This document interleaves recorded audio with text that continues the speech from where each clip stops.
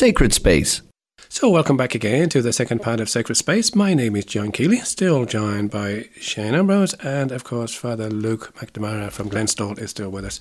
Shane, you got a few things that you'd like to share with us in terms of having a chat with Father Luke about?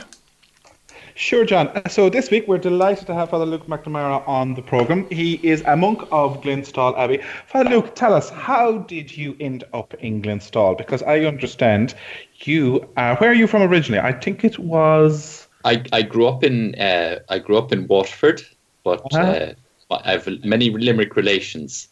My mother and father have both Limerick roots. Very so good. So I'm well connected. I'm well connected locally, and my siblings didn't get far from Limerick. They all married locally. Very good.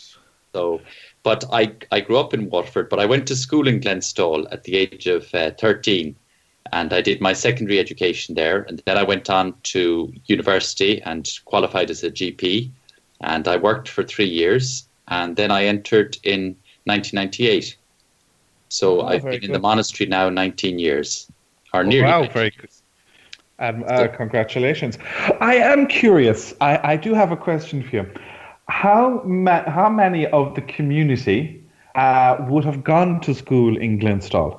About a third of us, a quarter to a third. Very good. It's around that proportion. Very good. Now, the reason, Father Luke, that you're joining us this morning is, of course, as we said at the top of the programme, today is, of course, the Solemnity of Christ the King, which, of course, is the last Sunday in the liturgical year. Now, the quid pro quo of that, of course, is that next Sunday, hard although it is to believe, is, of course, the first Sunday of Advent, and we are, of course, beginning the new liturgical year and the liturgical preparations as we head into the great feast of Christmas. Now, obviously, on Sacred Space, we don't mention the C word again for another few weeks, because we firmly believe on this program that the season of Advent is a season in its own right, and which we should take time to participate in and to get the fruits of that season as much as possible.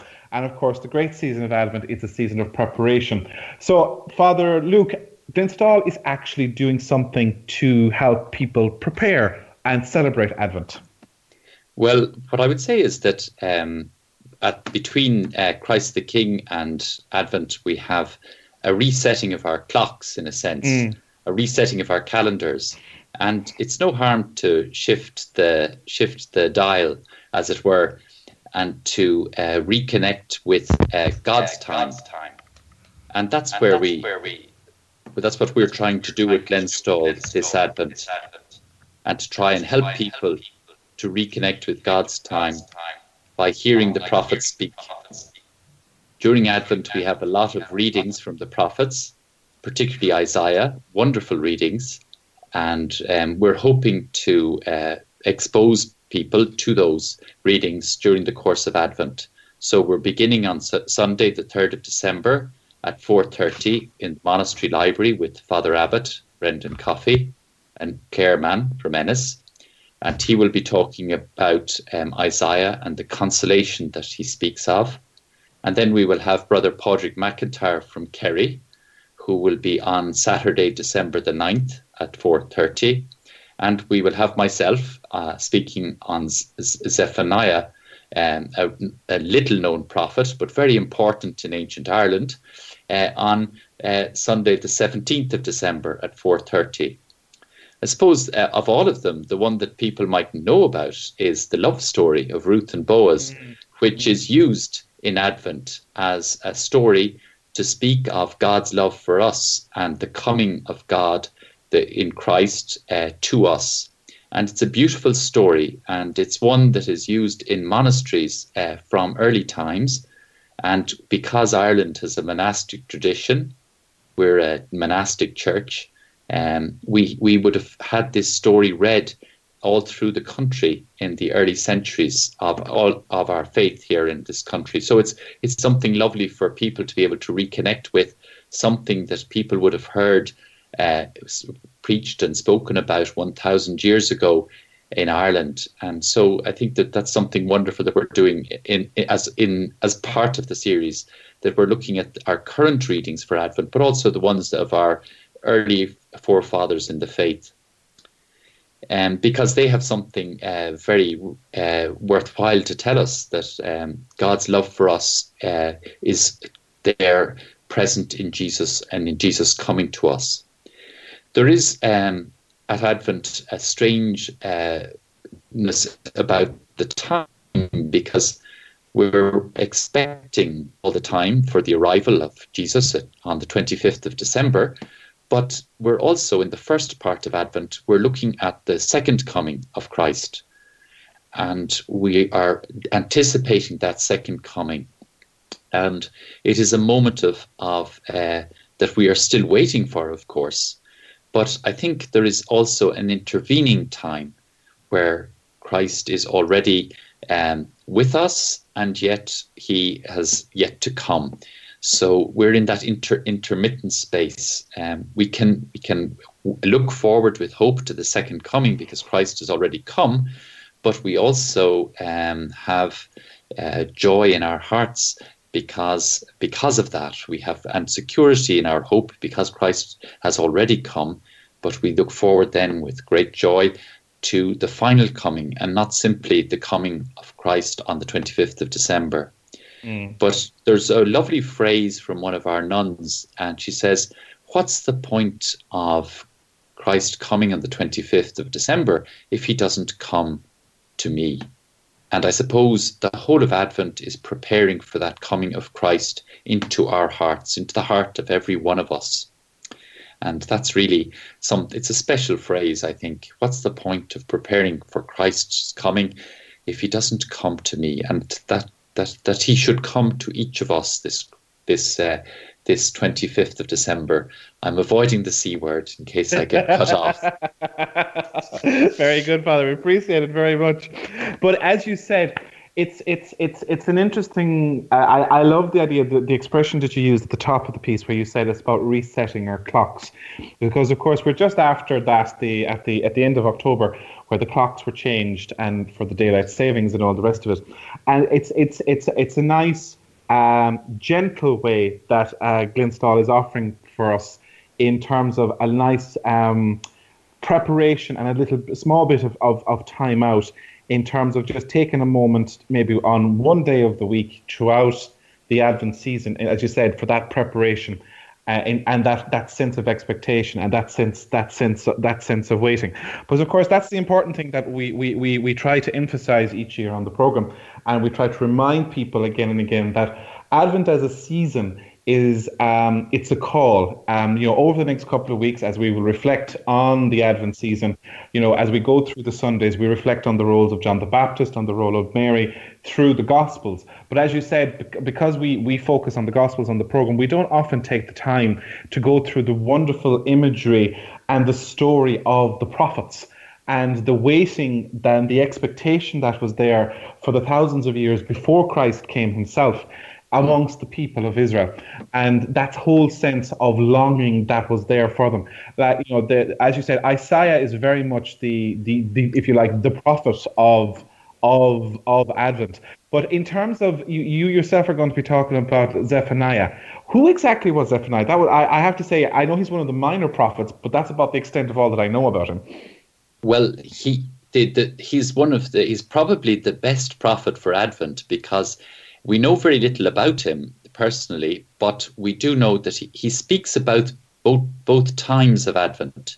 He speaks about the coming of Christ, but also he speaks about Christ already being among us.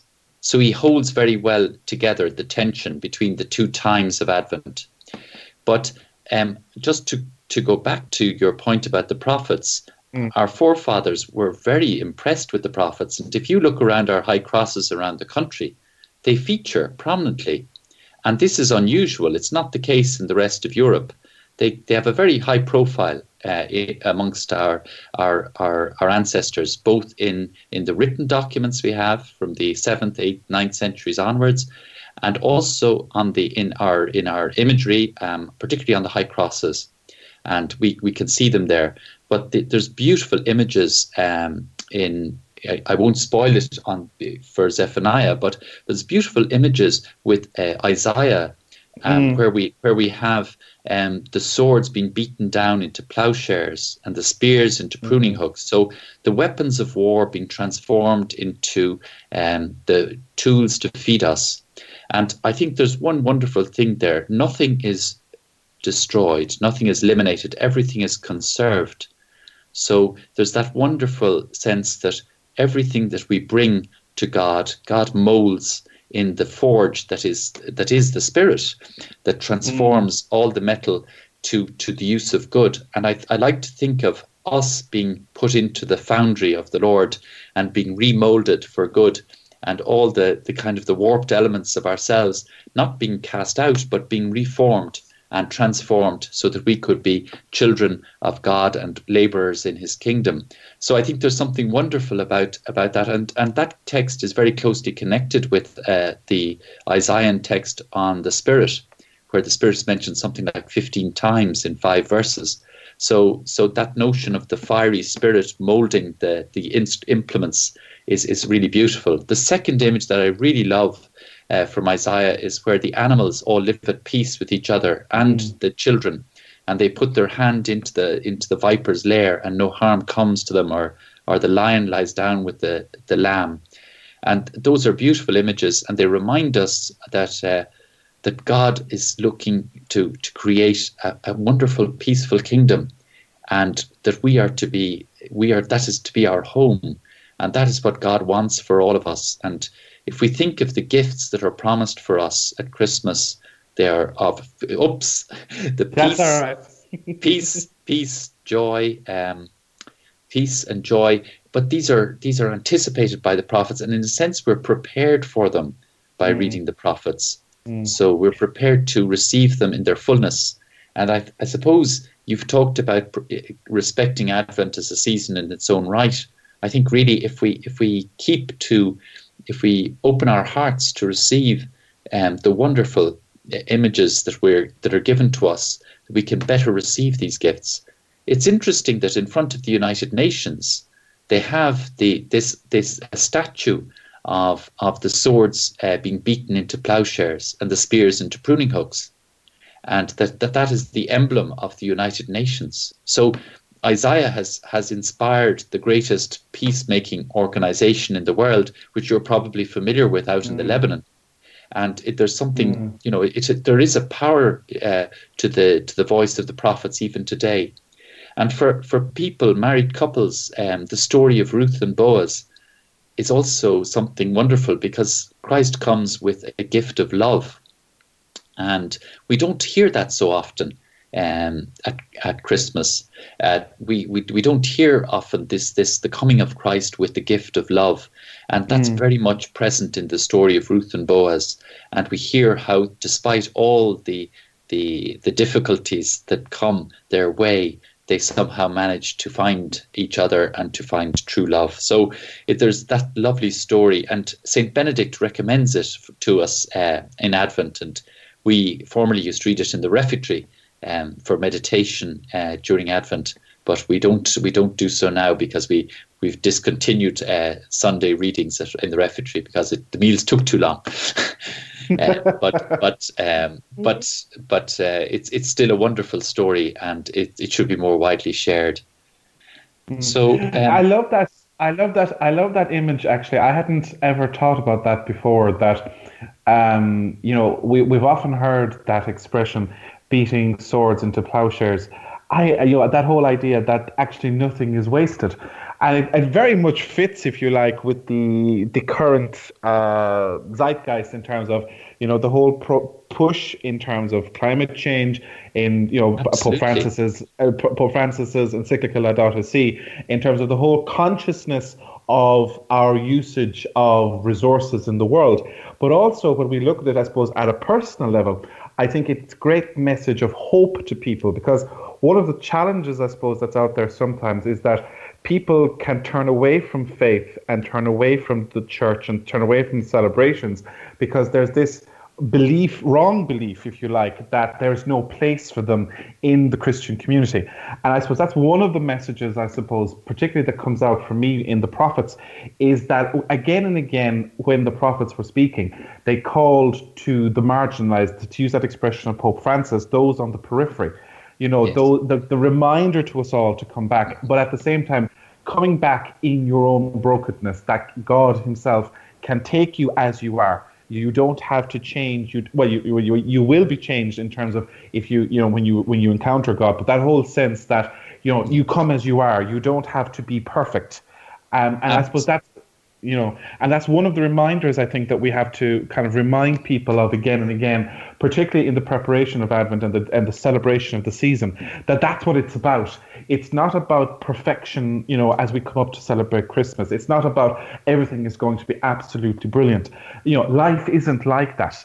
And it's a reminder to us, and that's something that the prophets do remind us again and again. And it links very much, I suppose, into something we say on the program very often when we talk about Lectio Divina, when we do the gospel sections, and the fact that even though these are written, hundreds and thousands of years ago, the scripture, the words, the inspired word of God that we hear, the prophets' words ringing out again, still have a message and a vibrancy for us today in this modern world in 2017.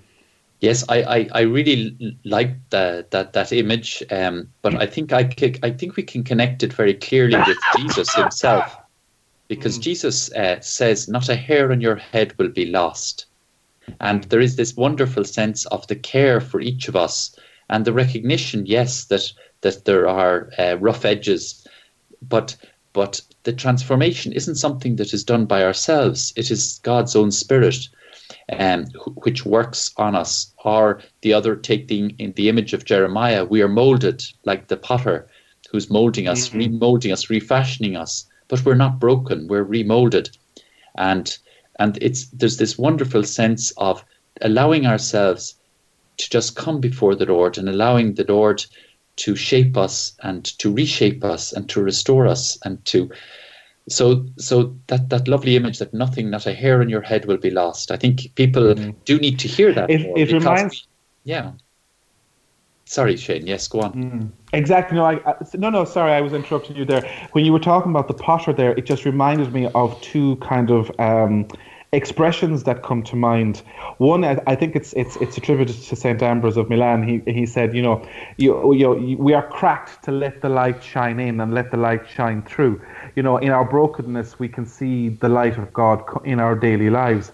But it also reminds me of that story. I think it's associated very much with Japan, where you had this image of a clay pot which was broken, and the potter picks it up and puts it back together.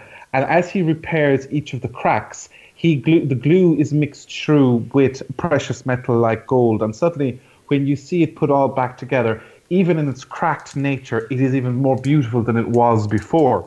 And it's a beautiful metaphor to remind us, I suppose, that, as we are, warts and all, we are valued for who we are as a child of God.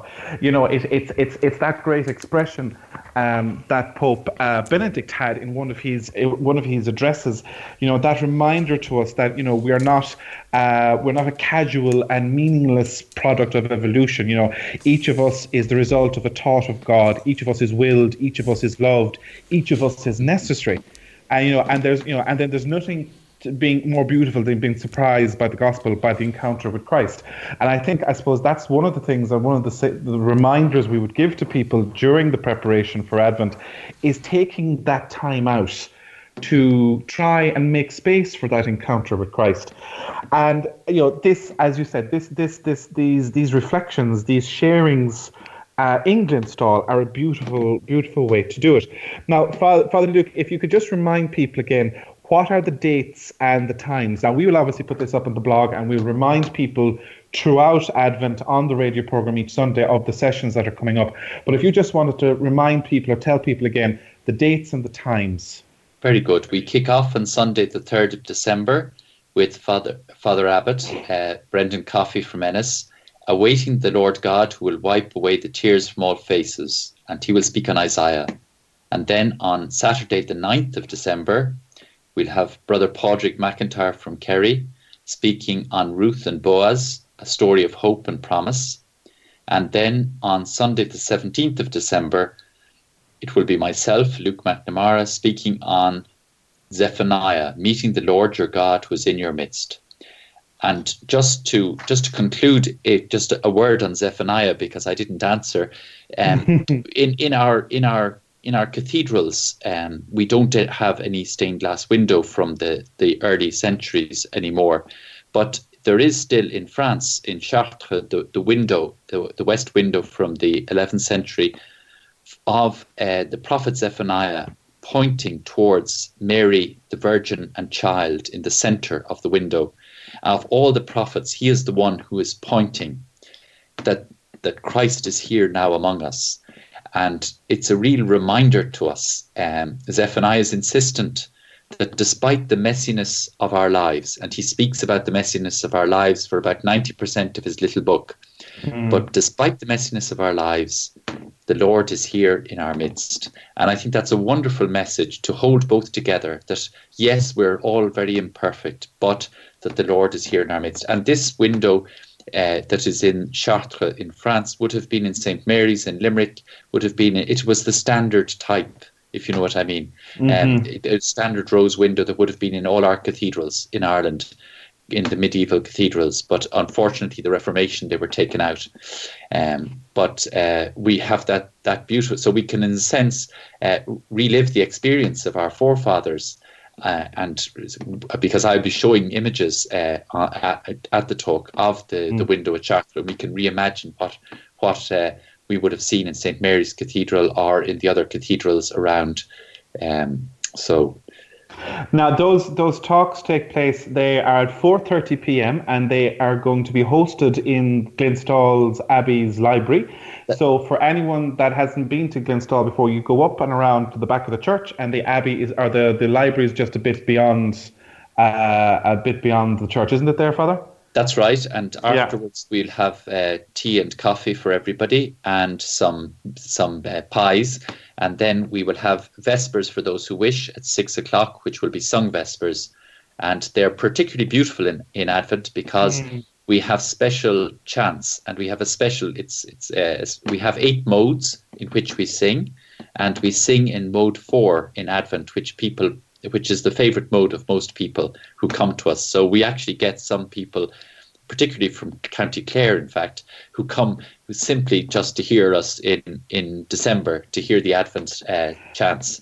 And in terms of Advent in the monastery, obviously from the 16th to the 24th, there's the Great O antiphons, and we cover those on the program every year. But is there anything else in particular, that you guys, you as a community do to mark Advent as and mark the season?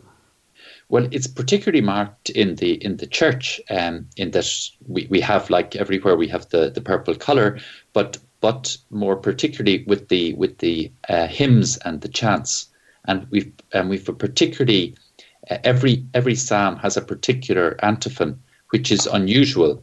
Normally, you only have a particular antiphon for the Magnificat on a Sunday, but in Advent, it's every day, and so there's much more elaborate singing, and it's very joyous. And it's catchy. you run up to the church with a bit more vigor because you're eager to sing it in the morning at 6:30, because it's very joyous.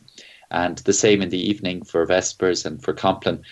We do have also we have a carol service, and we stick very stringently to your rules on the radio. With there's no C carols, they're all Advent carols. And that is a beauty of its own as well. And we also we have the wreath, which a lot of churches would have, but we also have we often have a wreath in the refectory as well. And St. Benedict has a wonderful expression that the refectory is an extension of the oratory. And I think it could be a good message for people in their own homes, that where we pray is often our bedroom or maybe our living room, but that we also should pray around the table. And Benedict always likes to connect the table and the place of prayer. And I think that's that the oratory. I think that's something very special, special emphasis. And we have a weekly servers in the church, but we also have weekly servers in the refectory. So, and they're on the same list. So there's this constant mention in the rule between the oratory and the refectory that the respect for God must happen in both places. It's quite interesting. And if we think of the meal and the Last Supper and the importance of that, of course, it's kind of a logic to it. And that's where the washing of the feet happens as well. Happens indeed. I have to say. For Holy Thursday? No. For the guests, when the guests come, it in the rule, the rule says they're to have their feet washed as they come before they come into the refectory. But unfortunately, today it's not practical. We don't do it anymore. But they used they used to have their feet washed before they would come into the refectory. Yes, that's it's as you said. It just describing it. I almost wish I could visit. It's been a while since I was in Glenstal, and as you said, particularly for sung vespers on a Sunday, it's well worth the journey out to Maru and up the avenue to the monastery. Father Luke McNamara, listen, we want to say thank you very much for being on the program and telling us about the forthcoming series of talks, Hearing the Prophet Speak. They will be on the 3rd of December, the 9th of December, and the 17th of December.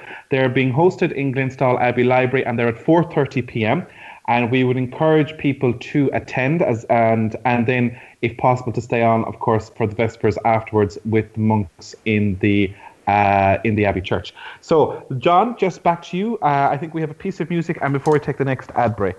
Okay, thanks for that now. And we'll go for a second bit of music just before we take the ad break and come back for the gospel. And this one is by John Michael Talbot, entitled Lord, Every Nation on Earth. So let's say this.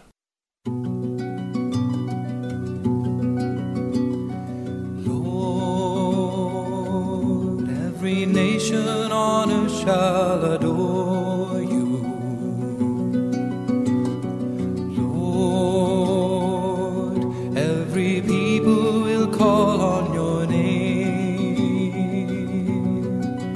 Every knee shall bow, every tongue confess your name, Jesus the Lord.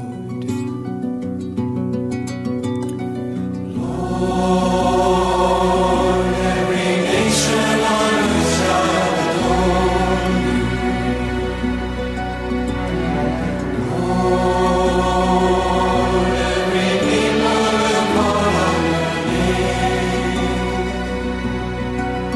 Every knee shall bow, every tongue confess your name, Jesus the Lord.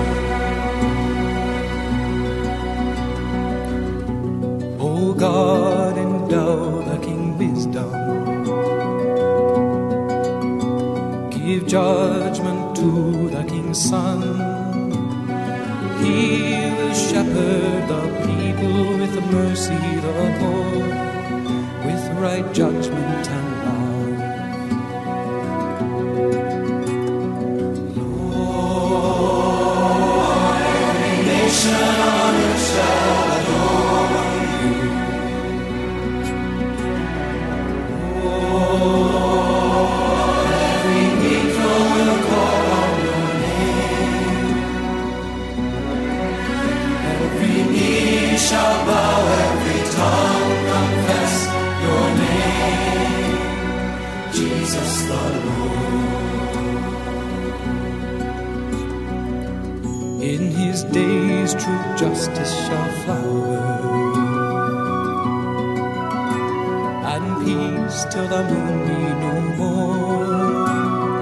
May he rule from sea to sea, from the great river to the ends of the earth.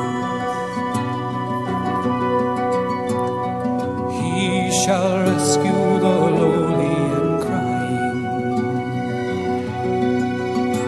the poor and afflicted when no one draws near. Hearing the cries of the lowly and poor alike,